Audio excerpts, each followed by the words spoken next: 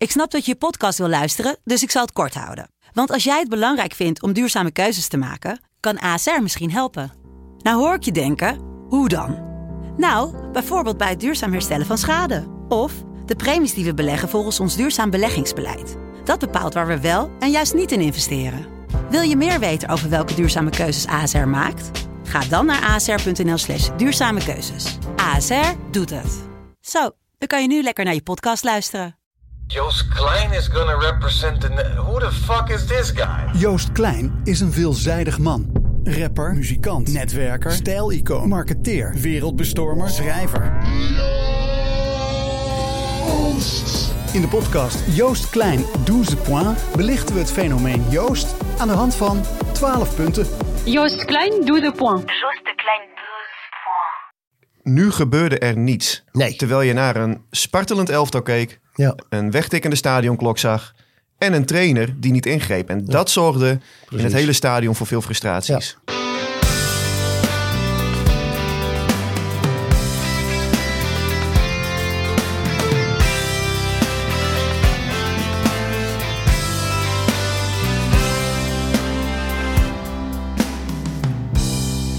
Fijn dat je weer luistert naar Omroep Abe. Vasthouden aan het plan of aanpassen aan veranderende omstandigheden? Dat is de vraag die centraal staat deze aflevering na de 0-2 nederlaag tegen Go Ahead Eagles. Mijn naam is Sander de Vries en ik ga erover napraten met de man die vorige week even was gewisseld. Ja, schitterde door aanwezigheid. Hij is weer terug. Ja. Ik zie de Antafloes die liggen voor je. Ja, ik durf ook niet de zekerheid te geven dat ik niet... dat je het einde van de uitzending haalt. Nee, kuchvrij de uitzending haalt. Nee? Nee. Ik ben echt... net zoals half Nederland waarschijnlijk echt goed ziek geweest. Dat is echt een tijden niet zo geweest. Okay. En ik ben aan het blaffen geweest als een zeehond. En op een gegeven moment het hele bovenlichaam doet zeer. Maar ik denk dat het heel herkenbaar is. Alles deed zeer. Ja, op een gegeven moment zeg ik ook Tineke gaat van me af. Dus toen was het... Dan weet je hoe laat het wel. Nee, het was echt verschrikkelijk. Dus ik heb de wedstrijd vorige week dus inderdaad vanuit mijn bed bekeken. En sinds... Afgelopen zaterdag ook? Nee. Het was... Vorige week, halverwege de week, krabbelde ik weer een beetje op. Ja. En het enige is van, je krachten zijn volledig weg. Dat klinkt heel stom. Maar je bent echt dood en dood op. En dat hoesten, dat blijft. Dus ik hoop dat het... ik heb nu ook zo'n snoepje in de mond. Zo'n Anta. Misschien had je wel corona. Ja, wie weet. Ja. Mooi toch? Ja, dat het weer terugkomt. Ja, het kan terugkomen, maar dat interesseert me ook niet. Maar nee, je voelt je doodziek en dat is even kloten. Dus, maar we zijn er weer en jullie hebben het vorige week fantastisch opgepakt. Oh ja? Ja, ik heb 5 minuten geluisterd totdat we hadden je nog even ingebeld. Ja, daarom. Dus ik vond het wel leuk gevonden trouwens. Hoor. Ja, vond ik ook. Ik weet niet waar hij weggaat, maar toen heb ik me ook gelijk uitgezet. Er staat een humorist die een omroep Abe moet uitstralen. Ja, Reon Boeringa, die was de gast. Ja, daarom. Dus hartstikke mooi dat het zo kon. Het was gewoon niet mogelijk. Klaar. Nee, nou ja, nu ben je er wel weer. Hè? Ja, 5 uur 's ochtends vertrokken uit Elst. Ja. Voor de luisteraars die denken, wat horen we daar voor gekke geluiden? Je bent nu aan het smakken op zo'n keelsnoepje, maar dat geldt terzijde. Ja, nee, ik moet wel, want ik ben anders bang dat het verkeerd gaat. Ja. Maar brandlos. Ja, laten we bij de spreekwoordelijke... Wat een wedstrijd tegen Ajax. Oh nee, daar wou ik niet over hebben weer waarschijnlijk. Nou ja, kunnen we nog even kort op terugkomen? Die heb jij wel gezien vanaf het ziekbed. Ja, het verschil tussen Ajax en natuurlijk afgelopen zaterdag, dat is natuurlijk, dat is wit en zwart. Hè, de passie, de beleving, de wil naar voren en dan de matheid van afgelopen zaterdag. Ja, dat is echt ongelooflijk het verschil wat daar naar voren is gekomen. Laten we wel zeggen, de eerste helft vond ik zeer behoorlijk. De eerste helft was nog redelijk, maar die tweede helft... Ja, de tweede helft was afschuwelijk. Maar de eerste helft vond ik het voetbal vond ik eigenlijk best wel goed. En je had niet echt veel grote kansen. Nee, maar dat kwam dat Eagles, die zakte heel ver in. Ja. Die zakte echt heel ver in. Die hebben vanuit de discipline gevoetbal, deden ze echt heel knap. En de tweede helft durfden ze wat hoger te staan. En toen kwamen ze wel heel snel een aantal keren uit. En ja, Heerenveen, het is 2-0 geworden. Maar het had ook wel 3-4-5-0 kunnen zijn. Zo, ja, inderdaad. Want die Van der Hart, die keepte best wel goed. Ja. Willem Postumus, wat vonden jullie van Mickey van der Hart? Vraagt hij. Had het zonder zijn reddingen niet gewoon 0-4 gestaan? Ja, daar zit wel wat in. Ja, want ik vond hem goed. Zeker. Hij best een goede keeper. Ja, hij pakte goede ballen. Je moet een beetje geluk hebben als keeper. Hè? Dat weet je. Maar hij deed echt goed. Die paar schoten, die deil die van buiten naar binnen kwam, die hem inschiet, die pakt hij nog goed. Nou, die kopbal van Edwardsen die erin kwam, viel trouwens goed in dat jonkje. Zo, die spits. we gaan het zo meteen natuurlijk... De tattoo man. Ja, inderdaad. Ik zag hem na afloop, want hij had een interview met de Stentor. Ja. En dan zie je, hij heeft ook heel groot, zijn naam heeft hij getatoeëerd op zijn arm, zag ik. Ja, dat zie ik bij jou nog niet direct gebeuren. Maar dat heel groot te maken flap met op de onderarm. een beetje, als je een beetje lichtelijke dementie hebt, dan weet je niet hoe je heet. Dan zie je elke keer op je onderarm. Dus dat is waarschijnlijk de reden ervoor. Dus, maar dat is een goede speler, man. Ja, dat hebben ze wissels zitten. Dat kwam er heel goed in. En Jacob Breum hebben ze ook op wissel zitten. Ja. Die maken dan uiteindelijk het verschil voor Go Ahead Eagles. Het is mooi als trainer, als je dan wissels brengt en die maken een verschil. Eigenlijk is dat fantastisch. Nou ja, zullen we daar maar meteen mee beginnen dan? Want daar ging het natuurlijk wel vooral over na afloop. Het wisselbeleid van Kees van Wonderen. Ja. Nou ja, ik zat ook tijdens de wedstrijd, zit je eens wat te appen links en rechts. Niet met mij dit keer. Deze keer niet met jou. Nee. Maar ik stel op een gegeven moment... Het was verdomd lastig. Stil was het op alleen hoor. Ja, klopt. Ja. Ik moet natuurlijk ook een beetje keuzes maken. Ja, uiteraard. Net zoals Kees van Wonderen keuzes moet maken. Eén keer uit het oog en is het gelijk uit het hart. Ja, dus, ik moet ook doorselecteren, Jan. Ja, dat ben ik heel met je. Genadeloos spelersbeleid. Ja, ik maak hem hier zometeen ook nog over jou. Ja, daarom. Daar zit ik niet over in. Maar op een gegeven moment stuurde ik ook appjes van... Hey, maar weten jullie technische staf dat je mag wisselen 5 keer? Dat je 5 keer mag wisselen. Je mag tegenwoordig 5 keer wisselen. Ja. Nou, hij heeft toch 1 keer weten te wisselen. Ja, Loy Zoef voor Chain Unneling. Ja. Nou, dat was eigenlijk de voorspelbare wissel. Precies. Die had hij eigenlijk min of meer van tevoren ook aangekondigd. Oké, dat wist ik niet. Maar hij was vrij logisch was deze jaar. Ja. En voor de rest was het fantasieloos. Ja, de laatste paar minuten is Van Beek naar voren gegaan. Ja. That's it. Wat had hij moeten doen? Want er zijn best wel wat vragen over binnengekomen. Oké, dus stel je voor...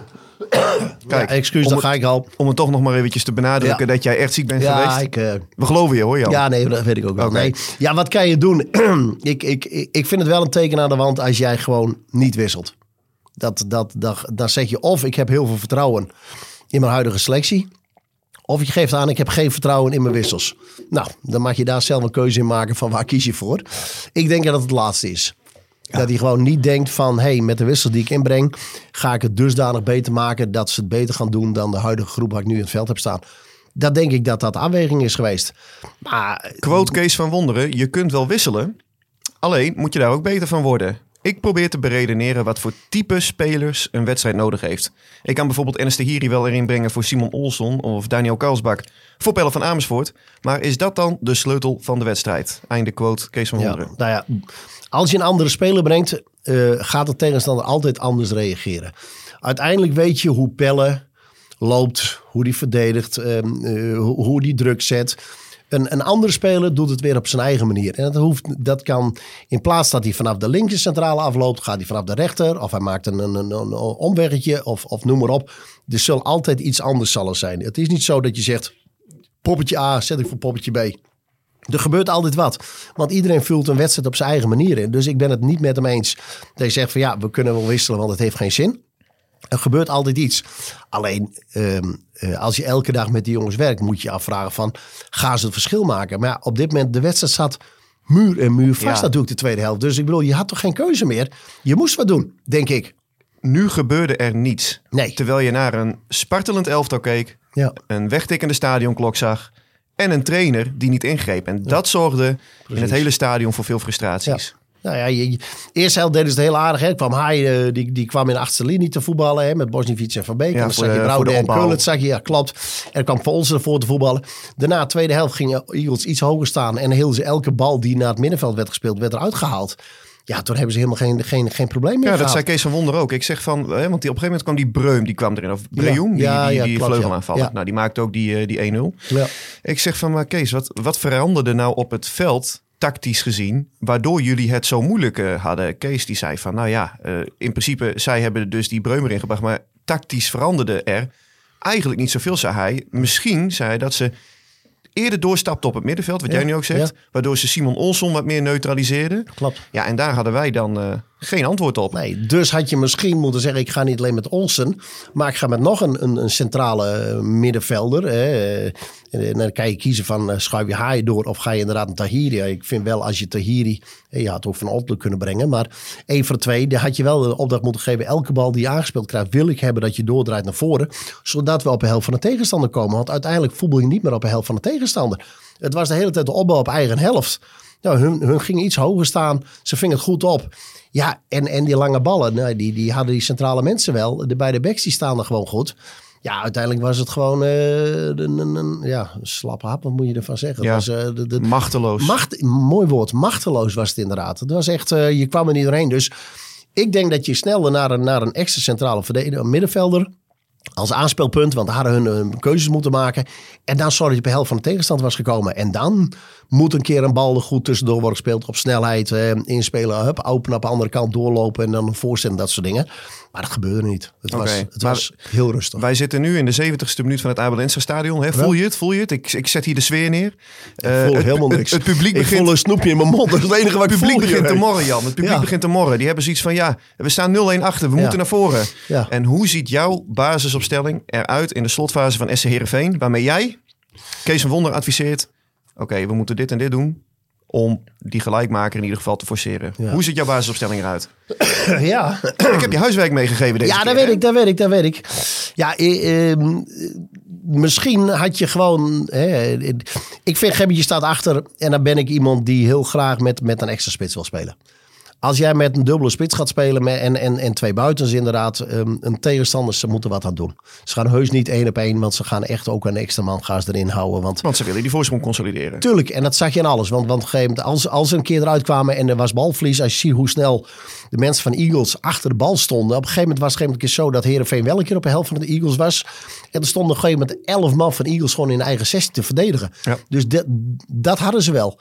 Ja, ik zou inderdaad naar een dubbele spits en dan inderdaad dan achterin eentje opofferen. Ondanks dat het omschakelmoment gevaarlijk was. Ik zou Bogdanovic hebben gewisseld, want die speelde ook dramatisch in de opbouw trouwens. Precies, uiteindelijk speelde hij ook alles breed. Ik denk van kom op. Ja, want hij had in de tweede helft had hij een keer een bal, jongen. Die gaf hij vanaf de cornervlag, wilde die openen naar Brouwde. Ja. En die schopte die gewoon naar de andere cornervlag. En toen zag je hem ook zo kijken van nee, dit is niet mijn dag. Het is niet mijn wedstrijdje. Nee, klopt maar, inderdaad. Maar dan zou ik inderdaad gewoon die Bogdanovic eruit hebben gehaald. Ja. Karlsbak erin. Ja, daarom zeg ik van gewoon dubbele spits, een linker en rechts buiten. En dan inderdaad een 10 er nog onder. Ja, en dat kan Luc Brouwers wel, die afvallende bal. 3 man achterop en dan 2 controlerende voor. Dan kan je daar de eerste bal eruit halen. Ja, en er mag zelfs nog eentje naast de 10 mag er komen voetballen. Ja, ik denk dat je die kant op had moeten gaan. Ja, en alleen het allerbelangrijkste is dat je op een helft van de tegenstander kwam te voetballen. En daar moest je zien te komen. En dat heeft de Eagles hartstikke goed gedaan. Die hebben daar gewoon voor gezorgd van, ze komen niet op onze helft. Maar het werd ze ook makkelijk gemaakt, omdat er dus niets veranderde. Nee, klopt. Dus ze hadden 1 aanval, 1 middenvelder die aanspeelbaar werd gemaakt. En uiteindelijk kwam Saroui kwam op een gegeven moment een keer helemaal teruglopen om bal op te halen. Ik denk van wat heeft dat nou voor zin? Dat heeft helemaal geen zin. Saroui moet je gewoon aan die linkerkant van het veld houden, want daar is hij gevaarlijk. Ik zou er ook niet mee gaan experimenteren in de as van het veld, want dan is het Hij kreeg druk. wel een hele vrije rol op een gegeven moment. Op een gegeven moment was hij aan het dribbelen, stond hij op rechts buiten. Nee, dat is ook mooi dat hij een vrije rol heeft, maar ik vond hem niet in zijn best te doen, want normaal gesproken dan pingelt hij altijd wel 1 of 2 spelers gedaan. Maar hij werd gewoon elke keer als hij ging aanzetten voor een dribbel, werd hij gedubbeld. Ja. En dat deed Eagles ook hartstikke goed. Dat moet gezegd. Ja, hij is eigenlijk nooit 1 op 1. Er was altijd een 2 tegen 1 situatie. Dus tactisch gezien wat de Eagles gedaan, dat was heel knap. Ja. Nou ja, kijk. Maar zoiets kan Heerenveen toch ook bedenken? Nou ja, vind ik Kom wel. Kom op eventjes. Ja. Je hebt er een uitgebreide staf heb je er zitten. Ja. Dus er zal toch wel iemand van die bank zeggen van joh, zullen we het nou niet gewoon even anders gaan doen? Ja. Ik denk bijvoorbeeld... Zullen we in ieder geval iets laten zien aan het publiek dat we gewoon maximaal eruit willen doen, dat we toch wat gaan doen? Want dan krijg je ook die vonk die overslaat in het stadion, zoals je dat vorige week heel mooi had tegen Ajax. Gebeurde het fantastisch. En nu was het een ballon die heel langzaam leegliep. En ik zat ook op een gegeven moment, want je zit je stukje te tikken. Hè? Ja. Dus dan moet je op fluitsignaal moet je dan een eerste wedstrijdverslag moet je klaar hebben. Ja, ik schreef het vanaf die 80ste minuut, schreef ik het al toe naar de nederlaag van SC Heerenveen. Want je voelde gewoon, dit gaat niet gebeuren meer op deze manier. Ik heb het idee gehad, en ik hoop niet dat het zo is, dat de staf eerder bang was voor te veel tegengoals dan in plaats dat ze zelf gingen scoren. Ja, maar kom op, je speelt tegen Eagles, je speelt niet tegen AC Milan. Ik zeg alleen wat ik denk. Hè? Dus, ik kan er ook niet bij. Maar op een gegeven moment, omdat ze op een gegeven moment die Arvidsen, die voorzet die op een lat kopt, dat schot voorlangs nog een keer. Dat ze zoiets hadden van, we moeten toch maar voorzichtig zijn. Want straks schrijven we deksel op een neuzels tegen, wat was het toen? Excelsior? Ja, Excelsior Volendam. Maar wat was het toen nog weer? De Floors. Volendam RKC was het de 1-0 voor en 4-1 verliezen of zoiets. Wat was het toen? Dat was vorig seizoen, ja. Ja, dat idee. Maar je hebt niks te verliezen. Je had 0 punten. Ja. Daarom. Dus. Maar ja, Maar het signaal ook naar je wissels, jongens, dat is... ik vind het heel bijzonder. Ja, want ga er eens dieper op in. Wat voor signaal geef je af naar je wissels? Ik heb er ook een stukje over geschreven in de krant. Maar hoe kijk jij daarnaar? Je geeft gewoon een brevet van onvermogen naar je wissels. Wat heeft Daniel Karlsbak nu nog te zoeken in Heerenveen? Helemaal niks. Wat heeft Charlie Webster nu nog te zoeken in Heerenveen? Ja. Toch? Klopt, ben ik helemaal met je eens. Espen van Een, Melly Witveen. En ik zeg niet dat deze jongens nu het verschil... Nee. Want kijk, laten we ook benoemen. Het is wel lekker ook als je Eagles bent. En je kunt zo'n Breum. En je kunt die Edwardsen, zo'n soort Thomas Verheid deluxe is dat. Kun je inbrengen. Ja, dat soort gasten heeft Heerenveen dan niet op de bank. Dus je moet ook kritisch kijken naar de selectiesamenstelling. Ja. Alleen, ook die talenten die ik net aanhaal. Er was even een fase in het seizoen. Toen kwamen ze er echt even aan. Melly Witteveen in het begin van het seizoen. Espen van Een. Een beetje in het najaar. Maakt hij nog een mooie goal tegen VVV voor de beker. Ja. Die gasten zijn ook weer 3 stappen terug. Zijn ze. Ja. En nu heb je dus de situatie dat je een bank hebt waar die jongens elkaar ook aankijken. Ja. Ik heb trouwens ook tegen Kees van Onder ook gezegd hoor. Ik zeg van ja, Kees, jij weet zelf beter dan ik hoe voetballers denken. Maar als je nu op de bank zit bij jullie... Ja, dan zit je elkaar er ook aan te kijken van... maar misschien dacht hij wel van... ik heb morgen nog een besloten oefenwedstrijd... en heb ik zo'n spelers nodig, dus dan kunnen ze dan lekker voetballen. Misschien is dat de oplossing, maar... Nee, je moet toch voor het maximale gaan. En dat gevoel heb ik niet gehad, helaas. En ik denk de overgrote meerderheid van in het stadion ook niet. En dat is jammer dat je die weken voor...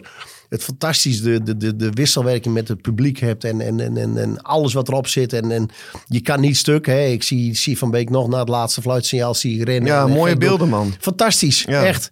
En dan een week later is alles in mineur. Dan denk ik van ja, potverdorie. En natuurlijk, het is voetballerij. Het zijn geen robots. Het stadion zat ook vol, hè? Maar ze wilden wel. Uur. Tuurlijk.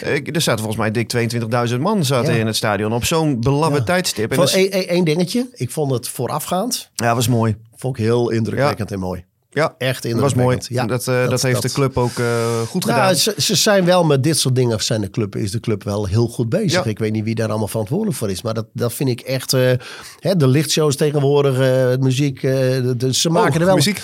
Nou nee, maar gewoon het hele pakket aan zich. Ik snap wat je bedoelt. Vind ik gewoon, dit wat ze nu bedacht hebben. Ja, vind ik fantastisch. Ja, natuurlijk. Ze zijn er wel mee bezig. Alleen, het is zo jammer, doodzonde dat je het niet vervolg hebt gegeven van vorige week. En dan heb je ook Pranjic, die was even terug in het Abelense stadion. Was leuk. Ja. Iconische speler voor de club natuurlijk. Mag ik dan wel zeggen, ik vond het jammer dat hij dus in de rust die ereronde kreeg. Want wat je nu had, was dat heel veel mensen die direct naar het einde eerste helft... staan die op van hun stoeltje en gaan ze naar binnen toe om hun eten of hun drinken te halen. Waardoor Karlsbak voor toch wel deels lege tribunes die ereronde liep. Of Karlsbak... het zit je hoog, hè? Ja, het zit me hoog. Het zit je echt hoog, hè, die jongen. Ja, dat begrijp ik wel. De kans dat Daniel Karlsbak een ereronde gaat lopen in het Abelense stadion acht ik tamelijk klein. Oké, maar jij vergelijkt dus Pranjic nu met Karlsbak. Ja, nee, excuus. Dat vind ik wel Ik heb korte nachten gehad. Ja, oké. Maar goed, Logies. Maar die Pranjic, die liep dus voor deels lege tribunes zijn ereronde. Ja.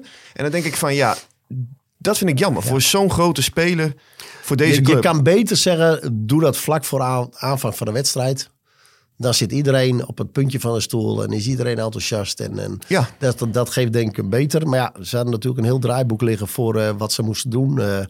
En een ronde lopen is toch, wat zal een rondje wezen? 3 minuten 34, wat zal het wezen? 3 minuten 35, iets in die buurt. Calgary zijn ze sneller. Ja, Calgary gaat sneller. Hoor. Dus, dus dat zal wel niet passen. Dus vandaar, natuurlijk is een rust een mooi moment. Dan heb je een kwartier. Maar het is niet de toewijding die hij heeft gekregen. Die hij verdiende. Ja, exact. Klopt. Ik moest even zoeken om woorden. Ja, dat had ik ook. Ja, maar op het moment als ik me ga vergissen in Karlsbak en Pranjic, dan weet je dat het einde zoek is. Dan weet je dat je een heel zwaar weekend hebt gehad, vriend. Logés, kleintjes over de vloer. Ja. Gebroken nachten, daar ga je. Ja, zeker. Maar weet je, ik had het gewoon 3-3-4 neergezet. Kan mij het schelen. Keulen traf voor Chouaillon. Want die voorzet van Keulen waren dramatisch deze wedstrijd. Ja, maar ik ga het toch net aan. Hè? Met 3 man achterop, 2 centrale middenvelders ervoor. En dan 4 spitsen met 10 eronder. Natuurlijk. Dan zit je inderdaad in 3-3-4. Maar dan En dan moet je gewoon zorgen dat je het publiek meekrijgt. En dan moet je inderdaad eens een keer een bal poppen. Maar dan moet je ook een tweede bal pakken. Daar moet je gewoon op spelen. Ja, maar dan kun je toch ook bij balbezit tegenstander. Dan zet je Siepe centraal achterin. Naar Sven van Beek, want daar heeft hij ook vaak gespeeld. Zet je Pelle op 10. En Karelsbak, goede loper, al dus Kees van Wonderen, die kan dan toch wel van waarde zijn bij een druk zetten. Ja, nou, ik van Brouwers op 10 vind ik op zich niet slecht, want die komt wel in de 16. Nee, maar op het moment... Die kopbal ook voor hem, van die voorzet vanaf de zijkant, ik weet niet wie het was. Klopt. Van Beek voor mij. Ik heb het nu op balbezit tegenstander, hè? Dus we zijn nu echt tactisch bezig. Ja, oké, tactisch tegenstanders. Ja. Balbezit tegenstander, oké. Maar goed, weet je, al met al een verloren avond in meerdere opzichten eigenlijk. Verloren punten. Ja, verloren punten. Dat is doodzonde. Vorige week bonuspunten. En nou... En wat is dat dan? Hè? Want ik krijg dan zo vaak ook appjes van... dit is weer typisch Heerenveen. Ja. Of dat is ook zoiets, de puntendokter. Maar volgens mij zegt elke club dat ze dat zijn. Tuurlijk. Is het weer typisch Heerenveen? Zo goed tegen Ajax en vervolgens dan zo'n soft tegen Go Ahead? Of is dit nou wat het is? Nee, maar ik vind wel inderdaad... Dit is eigenlijk wel typerend voor Heerenveen. Ze kunnen een keer een bovengrens aantikken... maar ze kunnen ook heel makkelijk een ondergrens aantikken. En dat stabiel gebeuren, wat je zegt van... dat hebben we nodig... Ja, dat is soms ver te zoeken. Laten we gaan naar de vragen. Er zijn weer een paar goede vragen binnengekomen. Bijvoorbeeld deze van Ramon Schuurink. Hij heeft 2 vragen. De eerste is, heeft Van Wonderen een statement gemaakt? Door niet te wisselen, is dit dan gerecht aan de wissels of aan Ferry de Haan? Zo, nou ik denk niet... Ja, ik weet niet hoe de gesprekken gaan tussen Van Wonderen en Ferry de Haan. Want het schijnt dat hij aan het eind van het seizoen in principe een contract is afgelopen. Ja, klopt. Nou ja, goed, daar hebben we het wel vaker over gehad. Maar ik kan me niet voorstellen, eerlijk gezegd. Ja, maar hij gaat geen statement maken naar Ferry de Haan. Ik bedoel, als hij er wat heeft, dan gaat hij klopt hij op elkaar. Uiteindelijk wil Kees van Wonderen ook gewoon die wedstrijd winnen. En denkt hij oprecht dat met deze strategie dat het beste is, denk ik. Tuurlijk. Of dat de juiste keuze is, dat kun je op zijn minst betwisten. Hij maakt geen statement hierin. Echt niet. Hij is gewoon wat de staf heeft besloten om niet te wisselen. En het op deze basis te doen. En op het laatste moment te kiezen voor Van Beek naar voren. En daar proberen ze de resultaat bij te halen. En dat is alles.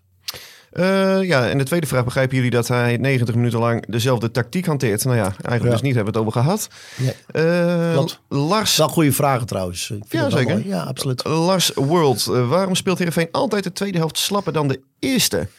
Ja, dat is wel interessant, hè? Want ik heb het ook even nagekeken. Even uitgezocht van... Via statistieken? Nou, dat niet. Dat niet. Ja, dat hele expected goals verhaal is wel leuk. Maar daar moet je niet, vind ik, te veel waarde aan hechten. Klopt. Maar als je nou kijkt naar dit hele seizoen... en de aanvallende wissels van Kees van Wonderen die het verschil hebben gemaakt... dan kom ik tot de conclusie dat er maar 1 competitiewedstrijd is... waarbij dat het geval was. En dat is uit bij Vitesse. Toen Heerenveen met 1-3 won. Doelpunten van invallers Nicolescu en Tahiri. Die penalty heel koelbloedig inschoot. Ja. En voor de rest... Jij begint er nu over. Ik zit mijn hersens aan het kraken, maar die werken nog niet zo snel naar vorige week. Dus maar ik kan er ook niet zo dat je zegt van... wat is er nu echt gewisseld dat een wedstrijd is doen kantelen? Dat misschien ben ik nu veel te kort door de bocht.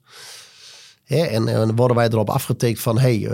wat zijn jullie voor watjes? Want jullie horen dit te weten van toen en toen en toen en toen en toen. Op dit moment... is bij mij nog in blanco. Nou ja, ik heb ook vanuit de spelersgroep dan ook wel eens... en dat zeggen die jongens dan off the record, zoals dat dan zo mooi heet. Want die gaan dan niet met naam en toenaam gaan ze dan in de krant. Dat lijkt me ook heel verstandig. Lijkt mij ook. Maar die zeggen ook van, joh, Sander... er wordt dan wel gezegd dat wij dan zoveel slapper zijn... en dat wij niet die duels aangaan... en dat we niet het maximale geven. Ja. Heb je er wel eens over nagedacht dat het ook kan... dat een tegenstander iets anders gaat doen... waardoor het anders staat op het veld... waardoor wij in ruimtes komen te zwemmen... Ja, maar en dat wij daar vervolgens geen tegenzet op hebben. Maar dit is dus waar ik ook wilde zeggen. Ik bedoel, soms gaat het niet om jezelf, maar ook om een tegenstander. En als een tegenstander wel een tactische zet doet... moet je eigenlijk als staf... En daarom hebben ze destijds een keer zo'n pionnetje boven in het stadion neergezet. Van oké, kijk jij eens vanaf bovenaf eens, de helikopterview. Wat gebeurt er nu op het veld? Wat gaat er nu veranderen? Waarom gaat een tegenstander nu hoger of meer druk geven? Welke lijn schermen ze af? Of op wie lopen ze nu extra af? En wat is onze tegenzet? En ja, dat vind ik... zeker afgelopen zaterdag is daar volgens mij heel weinig mee gedaan. Maar misschien komt hij met een tekst en uitleg van... hey, dit gebeurde, dus toen hebben wij dit gedaan. En maar Kees die zei dus dat er dus eigenlijk niet zoveel veranderd was op het veld. Maar zo leek het niet. Als ik gewoon met mijn boerenlullenverstand ernaar zit te kijken. Alleen de posities op het veld van de tegenstander, kijk daar maar eens naar. Dan verandert er echt heel veel. Dus ja, dit is ook wat die jongens dan tegen mij ook wel eens zeggen. Maar ja, ik begrijp ook wel, als je dat met naam en toenaam in de krant gaat zetten, ja, dan heb je ook een probleem de volgende keer. Ja. Wie? Jij of... Nee, geintje. Ja, bij mij valt het mee. Ja, toch wel, hè? Lars Schenkel, vraag voor Jan. Wie moet de nieuwe trainer worden? Ja. Nou, ik ben blij dat hij hem aan jou stelt. Ja, dat is een hele goede een, is dat.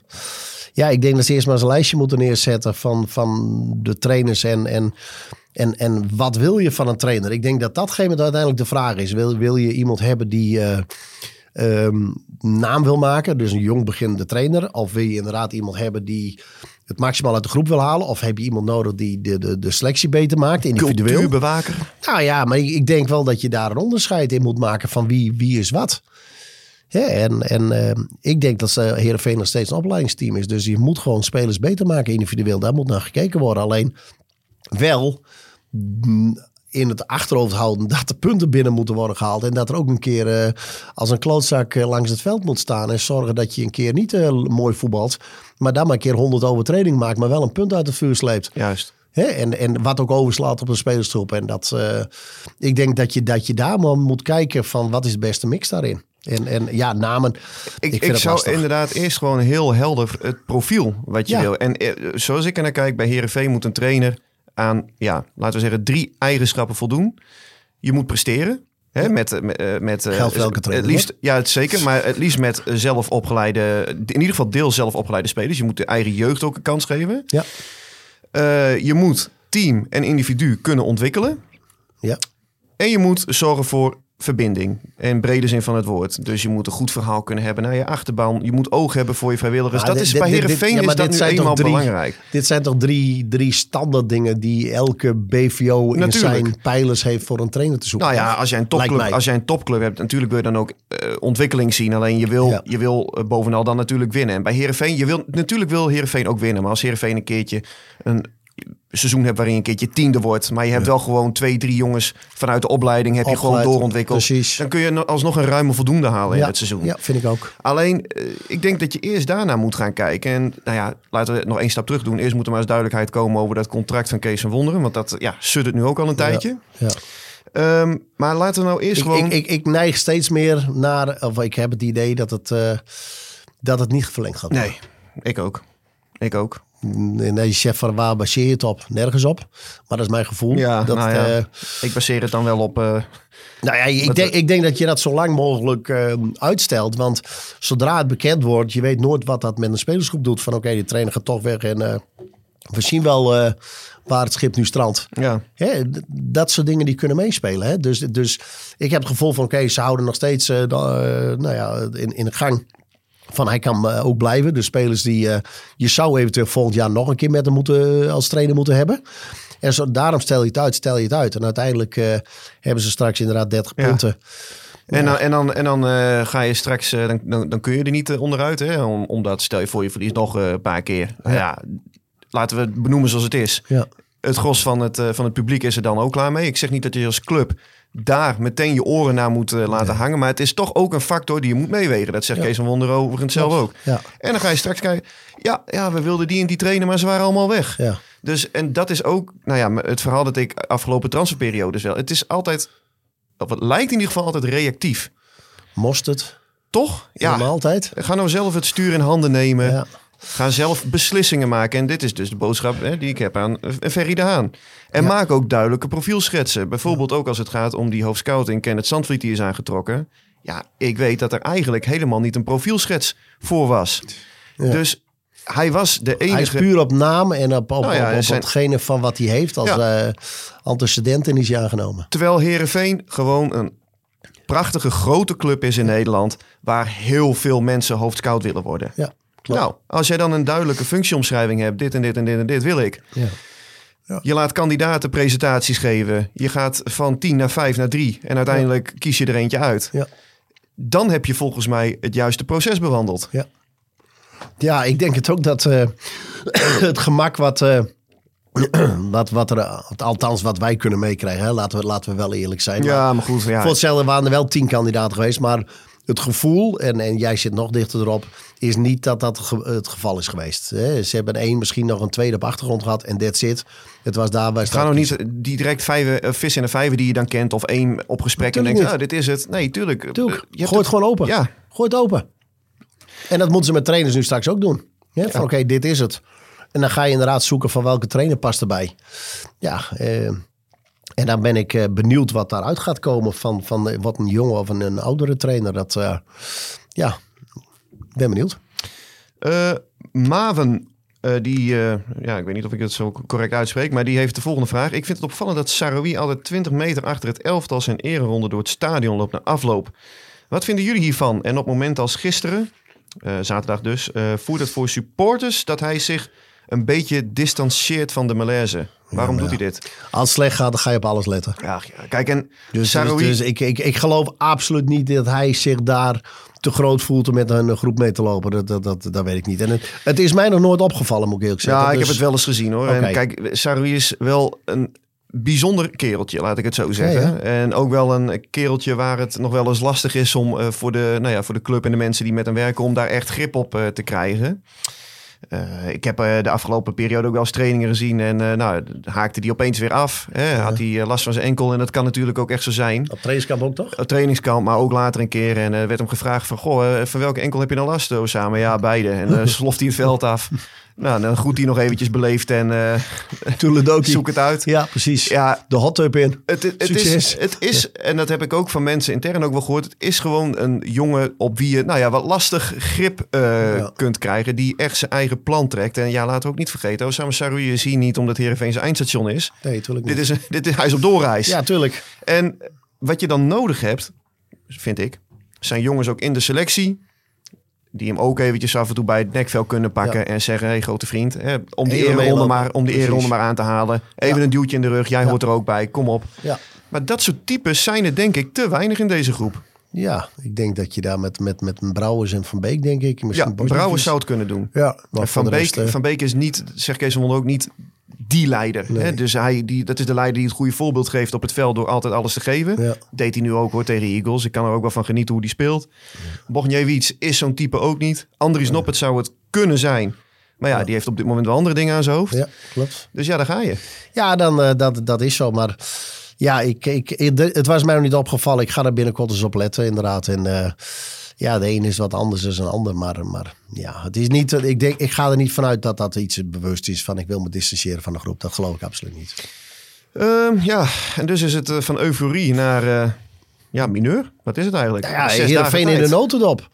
Hoge pieken, diepe dalen. Jammer toch? Ja, het is doodzonde.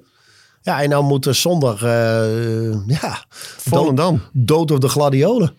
Ja. Nou ja, ik bedoel, laten we eerlijk wezen. Zondag moet je punten pakken. Ja, en daarna tegen PEC Zwolle van Johnny Jansen. Dit zijn toch wel weer twee belangrijke potjes. Johnny doet het heel aardig met PEC, hè? Ja, dit weekend even wat minder. Ja, maar hij doet het heel netjes. Als je als promovendus zo loopt te voetballen, dan net zoals met Almere. Maar ik vind het heel knap. En dat is mooi voor Johnny ook teken dat hij het gewoon goed op rit heeft daar. Maar ja, zondag is Volendam. 8 uur, dacht ik. 8 uur. Ja, het is vrij laat. Rare dag, rare bord tijd. Op schoot. Hey, bord op schoot. Nou ja, meestal heb ik het eten al op zondag 8 uur. Jij niet? Ja, ik ook wel. Maar je hebt meerdere borden. Oh ja. Je hebt ook die kaasplank nog. Ja, met precies. De kaasplank op schoot. Kom op even, kaasplankje wordt druk erachteraan. Ja, ik zit uiteraard in het Krasstadion. Ja, Krasstadion. Perstribune die is ongeveer in het IJsselmeer geparkeerd daar trouwens. Maar dat geldt terzijde. Ja, wij zijn er in augustus, september of iets geweest. Was hartstikke mooi weer. We staan er aan de dijk gezeten wat eten en te denken. Was beren gezellig. Maar mooi deuntje hè, bij wissels. Mooi deuntje. Ja, dat heeft Volendam altijd. Ploem, ploem, ploem, ploem, ploem, ploem, ploem. Is dat zo? Ja, ze hebben altijd in de rust altijd een optreden van een of andere zanger. Oh ja, vorig jaar Marcus Schuitmaker was er. Engelbewaarder. Dus, ze hebben altijd optredens daar. Ja. Dat is een onderdeel. Geen ereronde, maar een zanger. Weer wat anders. Nou, we gaan het zien allemaal, Jan. Kom goed, jongen. Maandag zijn we er weer. Yes. Tot dan. Hoi. Dit was Omroep Abe, de podcast over SC Heerenveen van de Leeuwarden Courant. Omroep Abe, voor achtergronden, interviews en nieuws over SC Heerenveen. Abonneer je via jouw favoriete podcast-app.